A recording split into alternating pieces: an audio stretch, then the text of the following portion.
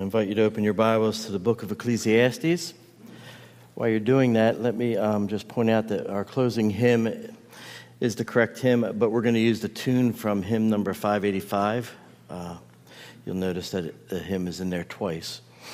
And so 585 will be the closing hymn.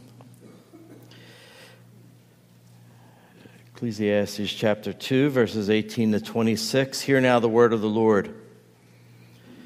I hated all my toil in which I toil under the sun, seeing that I must leave it to the man who will come after me, and who knows whether he will be wise or a fool. Yet he will be master of all for which I toiled and used my wisdom under the sun. This also is vanity. So I turned about and gave my heart up to despair over all the toil of my labors under the sun. Because sometimes a person who has toiled with wisdom and knowledge and skill must leave everything to be enjoyed by someone who did not toil for it. This also is vanity and a great evil. What is a man from all the toil and striving of heart with which he toils beneath the sun? For all his days are full of sorrow, and all his work is a vexation. Even in the night his heart does not rest. This also is vanity. There is nothing better for a person than that he should eat and drink and find enjoyment in his toil. This also I saw is from the hand of God. For apart from him, who can eat or who can have enjoyment? For the one who pleases him, God has given wisdom and knowledge and joy. But to the sinner he has given the busyness of gathering and collecting, only to give to the one who pleases God. This also is vanity and a striving after wind. Father, we pray now that your Spirit would direct our hearts to your word, that we would have understanding, and that we'd be equipped to live for your glory in Christ's name. Amen. Well, as we have seen, no matter how hard he's tried, Solomon, he could not find meaning or purpose or satisfaction or happiness under the sun. He tried wisdom twice. They didn't provide it. He tried worldly pleasure. That wouldn't provide it. Work wouldn't provide it. And so it's no surprise that as we come to the end of Ecclesiastes 2, Solomon hated life. So I hated life because what is done under the sun was grievous to me, for all is vanity and a striving after the wind, says verse 17. That's where Solomon's quest led him. He simply hates life. And that leads to our passage, verse 18. Solomon hated life, and one thing in particular that he hated about life was all his toil that he toiled under the sun. I hated all my toil, which I toil under the sun, seeing that I must leave it to the man who will come after me. Solomon hated work. Actually, more accurate is to say Solomon hated the outcome of his work in which he toiled under the sun. He's saying, but upon reflection, I hated the end result or the effect of all my work. And it's kind of interesting that he's saying that now, because in verse 8 he said, for all my heart found pleasure in all my toil. And so it seems like a contradiction. We ran into this before looking here, but it's not. See, while doing his work, he felt the pleasure of accomplishing that work. In the moment, he felt that pleasure. But then he started asking the questions. Can all this striving that I'm doing for my work, can all this hard work, all this labor, all this toil in which I toil under the sun, can it supply meaning to my life? Can it give me fulfillment? Can it bring me satisfaction? And his answer to that question was no. And so his frustration is not with work per se. Remember, his hard work made him rich.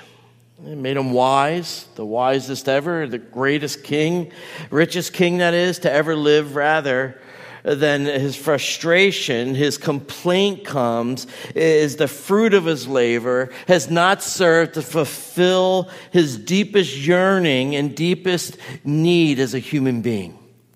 It provided some distraction, maybe you could say, And so, but when he truly reflects, he's just spent, as the saying goes. He's just at his wit's end.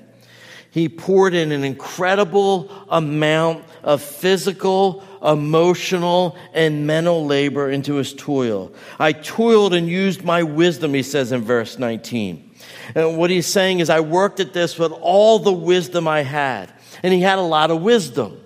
And so he's working hard. And we see this in verse 22.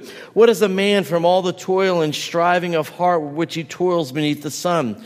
Striving of heart, that saying suggests that Solomon was fixated on solving this puzzle, solving this mystery.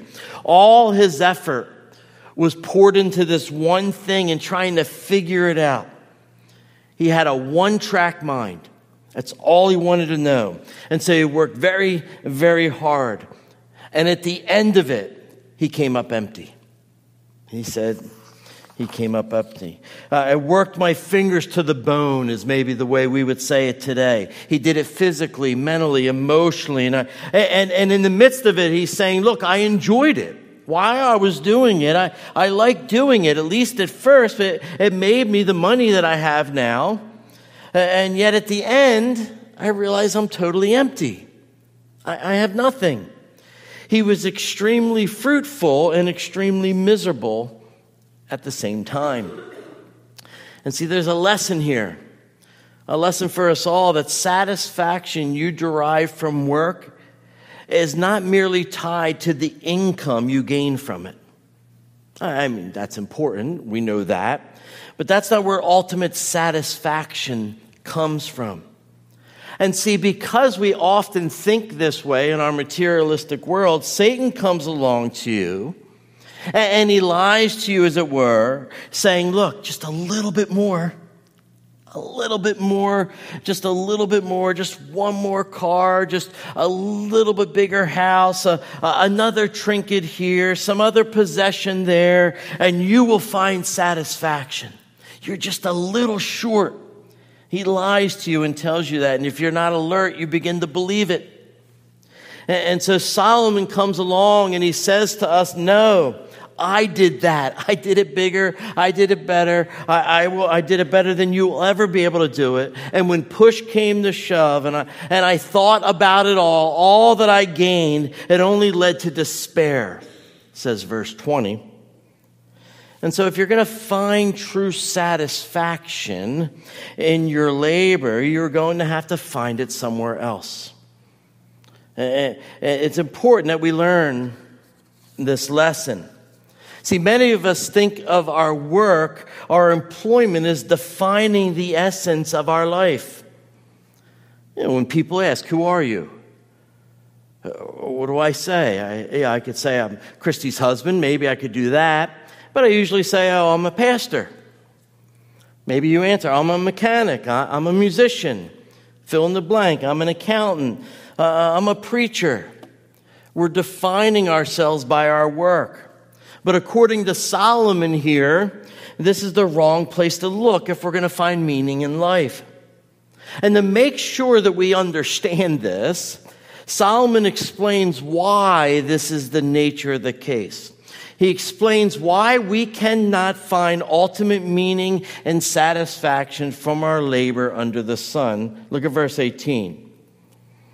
I hated all my toil in which I toil under the sun, seeing that I must leave it to the man who will come after me.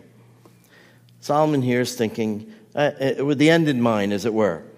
In verse 16, he was contemplating death. We talked about that. And so now he looked ahead and he realized that one day I'm going to die and I'm going to have to leave everything behind. I'm going to have to leave it to the person who came after me. I spent my whole life amassing a large amount of money. I spent my whole life building a home, accumulating a collection of maybe some famous artifacts, or I established myself. In Solomon's case, he was a king. He established a whole nation. But in the end, I can't take it with me, and neither can you. It'll be handed over to someone else who hasn't earned it, someone who's not strived for it, to someone who's not labored for it. Look at verse 21. Because sometimes a person who has toiled with wisdom and knowledge and skill must leave everything to be enjoyed by someone who did not toil for it. So your money will eventually be managed by someone else. They didn't earn it, but they'll take care of it. Your house will be sold. Your collection will go to auction. Your business may close down. Because who knows, as Solomon says in verse 19, if the person who comes after you and inherits that money, if he was intelligent enough or wise enough to handle it. Or maybe he'd play the fool with your inheritance. The truth is, he may misspend it all. And yet he will be the master of all for which I toiled and used my wisdom under the sun. Again, says verse 19. Everything that you work for and you hand over to a foolish child or a partner or someone else, the bank, whoever, may misuse it. Somebody may take your reputation after you're gone and misuse it. Somebody may take your earnings. It may be the project you poured your whole life into. There's just no guarantee. Think about it. Think of all the stores or restaurants that were once popular that now don't exist. And maybe you've heard of Grant's. Some of you have. Most of you have not. I asked Nathan earlier. He's young enough to not remember. Think about the millions and millions of dollars, though. Invested in that, and it's gone. He invested his life. But more importantly, and to be taken more seriously, think of the millions and millions and millions of dollars of Bible-believing people's money that were given to institutions, schools, mission work that now deny the very faith that it was built upon. Think of churches, faithful, Bible-believing people doing what the Lord asks of them to give, to tithe, to provide, and then those churches generations later deny the gospel and turn away from the faith. Your successors can change everything, and that's what Solomon is thinking about. In fact, this is what happened to Solomon. If you know the story, Solomon reigned, and following his death in 1 Kings 11, in a short period of time, his son Rehoboam manages to split the kingdom that Solomon built into two warring nations. And so you had this once glorious, rich kingdom established under Solomon's wisdom, all his toil and labor, and it was just ruined a generation later, once he handed over the keys to the kingdom to his son. And so here lies one of the main problems when we labor and try to find meaning there. Under the sun, we can spend our whole lives working to gain something we cannot keep. That's what we do. And sometimes others even destroy it. And it's because of this reality that Solomon is plunged into despair. And note that verse 20 says, I gave my heart up to despair. He's evaluated this whole thing, and he admits to bringing his own heart into a condition of despair. He worked at that too. And one writer said he's his own happiness' worst enemy. And knowing that everything he worked for will be lost, he feels hopeless. Now, that's a kind of a selfish way of viewing things, because he will get nothing out of it. It was worthless, but that's what he's getting at. There's no good from it. The only reward he receives after all this work is sorrow and vexation. Look at verse 23. For all his days are full of sorrow, and all his work is vexation. In fact, the thought of his toil, his kingdom, or maybe more specifically his reputation and his self-image being tarnished in light of the loss of his kingdom, it keeps him up at night. Even in the night, his heart does not rest, says the end of verse 23. And so despair, sorrow, grief, and sleepless nights is his only reward for his hard work. And so here we are again. I told you we're going to keep coming back to this. Go ahead and work hard, and the outcome's despair, sorrow, grief, and no sleep. Notice throughout the passage, verse 19, vanity, 21, vanity, 23, vanity, and again in verse 26, this is also vanity and a striving after the wind. Sorrow, despair, vanity. Here's the unavoidable kind of depressing application for you, for me. If we try to find significance and meaning in our work apart from God, it will end in sorrow, grief, and restless nights. It'll just leave us empty. Leave us empty if we're willing to reflect at all. But see, for the first time in our study of this book, something's different here. All before this, it ended vanity of vanities, all is vanity. And now we have something different in our passage. There's this glimmer of light. Look at verse 24 and 25. There is nothing better for a person than he should eat and drink and find enjoyment in his toil. This also I saw is vanity of vanity. No, this also I saw is from the hand of God. For apart from him, he can eat, or who can have enjoyment. Dr. Ryken says these verses are an oasis of optimism in a wilderness of despair. They mark kind of the turning point of Ecclesiastes. Not just the subject of work, but the whole argument of the book is being turned on its head. Martin Luther said these verses are a remarkable passage, one that explains everything preceding and following it. It's the principal conclusion, the point of the whole book. Here it is.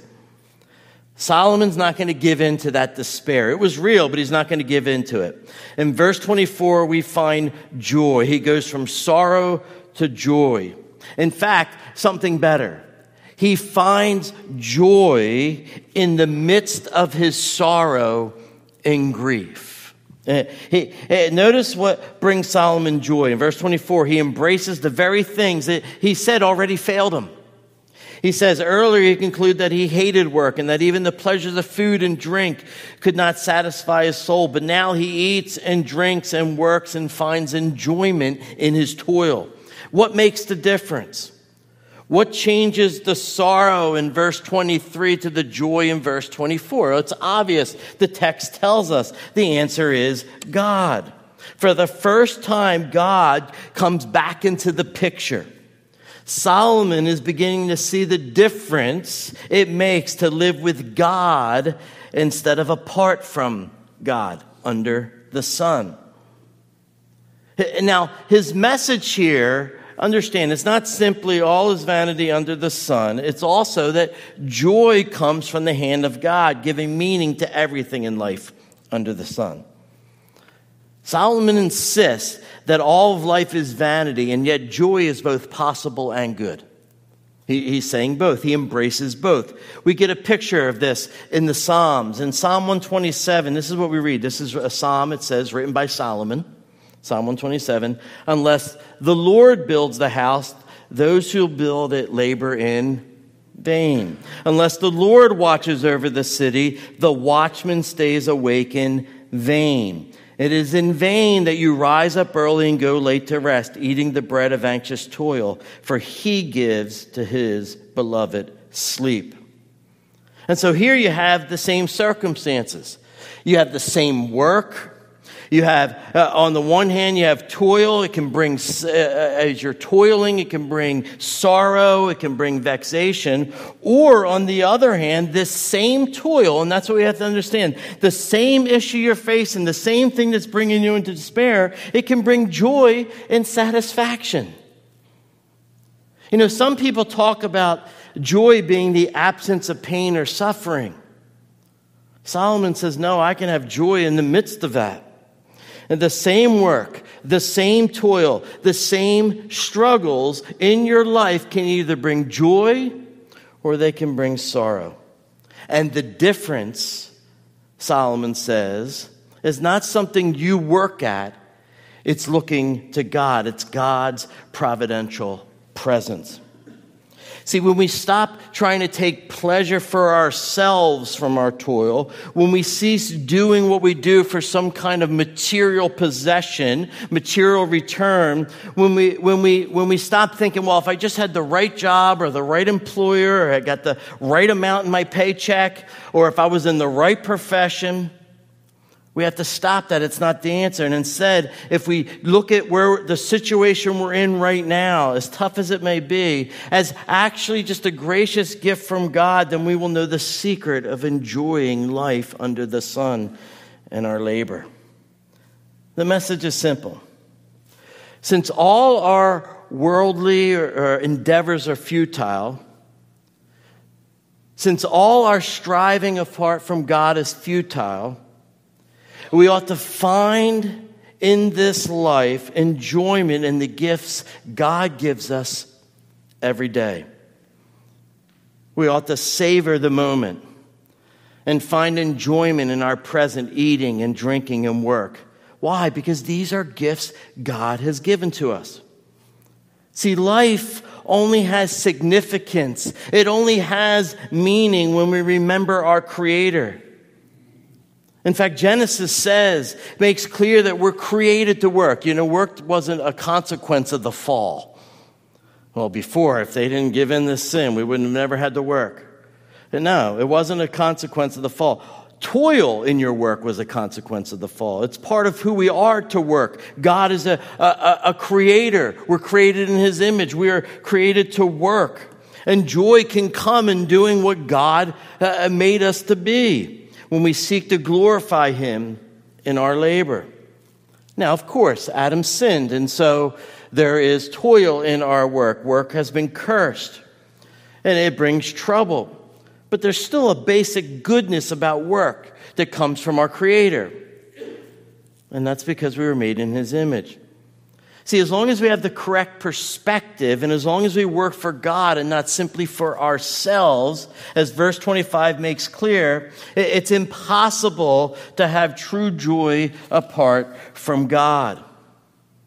And so this is helpful. If you're having trouble, if I'm having trouble, here's a biblical principle we can understand from this text. If I'm having trouble finding enjoyment in life, it's because God is not the center of my thinking. It's the bottom line. It doesn't mean it's easy. I'm not saying, well, if you just look to God, close your eyes, look to God, all the pain goes away. No. That's not the point. But if I can't find joy in life at all, I'm not looking to God to be the center of my life. And that leads to verse 26. For to the one who pleases Him, God has given wisdom and knowledge and joy. But to the sinner He has given the business of gathering and collecting, only to give to one who pleases God. This also is vanity and the striving after wind. Now, once God was brought back into the picture, Solomon found three gifts. Three gifts. There's wisdom, knowledge, and joy. And all three of these gifts enable us to appreciate God's blessings and take pleasure from Him. One writer said, "It is not enough to possess things. We must also possess the kind of character that enables us to use things wisely and enjoy them properly." Solomon mentions food and drink. The scriptures talk about how a wine gladdens the heart. I mentioned this in a previous sermon. And yet, at the same time, it can be abused. And so it's not just possessing, it's having the wisdom to be able to use things that God has given us wisely. The point Solomon is making is that we are incapable of creating anything good on our own. We can't. We are dependent upon God for any lasting fulfillment or meaning or satisfaction for life. Look at verse 26 again. I'm going to close with this. Notice that Solomon contrasts two types of people here. The one who is pleasing to God, and then the other who's the sinner. Now, he's not talking about one good and one bad person who otherwise they're the same person. Basically we're all the same. There's some are a little bit worse than others, and some are good. Some are gooder. More better. He's not talking about that. One good and one bad person. He's contrasting believer and unbeliever. He's not saying, look, good things happen to good people and bad things happen to bad people, so try to be good and please God. Rather, the reason these people are pleasing to God is because they've been blessed by God. If we live for God's pleasure, we will be richly rewarded with all the spiritual blessings that God loves to give his people. And so it's a contrast between believer and unbeliever. See, the person who rejects God, the unbeliever, they may gather all kinds of riches. They often do. But they can never truly enjoy them because God's left out of the equation. I mentioned this before too, because Solomon returns to these things. It's the hedonistic paradox. The more we get, the more pleasure we gain, the less we enjoy it, and it's never enough. Solomon says riches may finally end up going to the righteous, in fact. Now that's an interesting verse. Apart from God, it's not just that those in God will have more, those not in God will have less, but those who are in God, trusting in God, those who have turned to Jesus Christ for their salvation, will have all. And those who are not will have nothing. Listen to what Jesus says. To everyone who has, more will be given. But from the one who has not, even what he has will be taken away. Do you see the stark contrast there? The unbeliever is going to lose it all, and we're going to inherit everything if we're a believer. So when it comes to the gospel, either you're for it or you're against it. There's no in-between here. If you're for the gospel, if you have trusted Christ for your salvation, if you're in Christ, you know him because he died on the cross, as the scripture teaches, and then he rose again. And if you trust in him, your sins are forgiven. There's no meaningless work now. There is no unimportant labor. God sees it all. He rewards it all, and he blesses it all. This is what Paul said in 1 Corinthians, "My beloved brothers, be steadfast, immovable, and always abounding in the work of the Lord, knowing that your labor is not in vain." But about those who rejected the gospel. Well, for those who have not trusted in Jesus for their salvation, maybe that's you. There's no blessing. You see, these are the hard truths. There's no meaning. Ultimately, there'll be no satisfaction. There is no reward. There's only emptiness. There's futility, Solomon says. And as we know, the scripture teaches there will be judgment. Understand, to seek after the things of this world, and we all do it, by the way. I know we have a tendency, but to seek after the things of this world apart from God is another example of just vanity. Look at the end of verse 26. Solomon says it. He contrasts the two groups, and then he says, this also is vanity and grasping for the wind. And so let me tell you, I can promise you, you will not find contentment. You will not find purpose or ultimate joy, sustaining joy or peace of mind of any lasting sort apart from God in Christ. Your hard work, the things you gather around yourself, when you stand in the mirror and you say, I'm a good person, think good thoughts, all those things will not provide the sustaining peace and joy and purpose you long for. But see, when you bring, as Solomon does here, bring God into the picture, everything changes. In Jesus Christ, everybody here who rests in Christ, who are united to him, can find contentment and purpose and joy and peace of mind in their labor, since the believer knows, as Scripture teaches, that life and death and wisdom and wealth are all in God's hands, our loving, caring Father. And he wants us to enjoy his blessings. And when we enjoy his blessings as coming from his hand, he literally delights in it. His heart, as it were, is lifted up. And so stop trying to get out of work what you cannot find there. Stop. When you stop, when you finally say, that's it, I've tried, I cannot beat Solomon. Rather, recognize that life is a gift from God. a gift to be enjoyed. And that there is no enjoyment in life without God, apart from God. And that God alone, not things, not even wisdom, is the giver of satisfaction, is the giver of joy. And that God gives the righteous wisdom and knowledge and joy. And in the end, you will be fulfilled. See, when you do that, then you will come to know meaning and purpose and satisfaction in your work, in your labor, in your creation, in your gifts.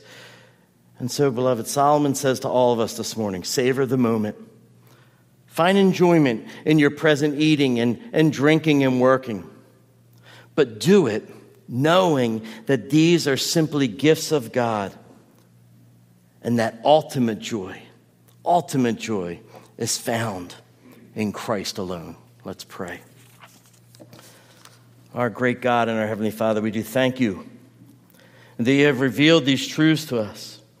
I pray for all of us here, Lord, that our eyes would see, that we'd be able to set our minds on things above where Christ is indeed, and that we catch a glimpse of him, as it were, and that our hearts would be satisfied in him alone.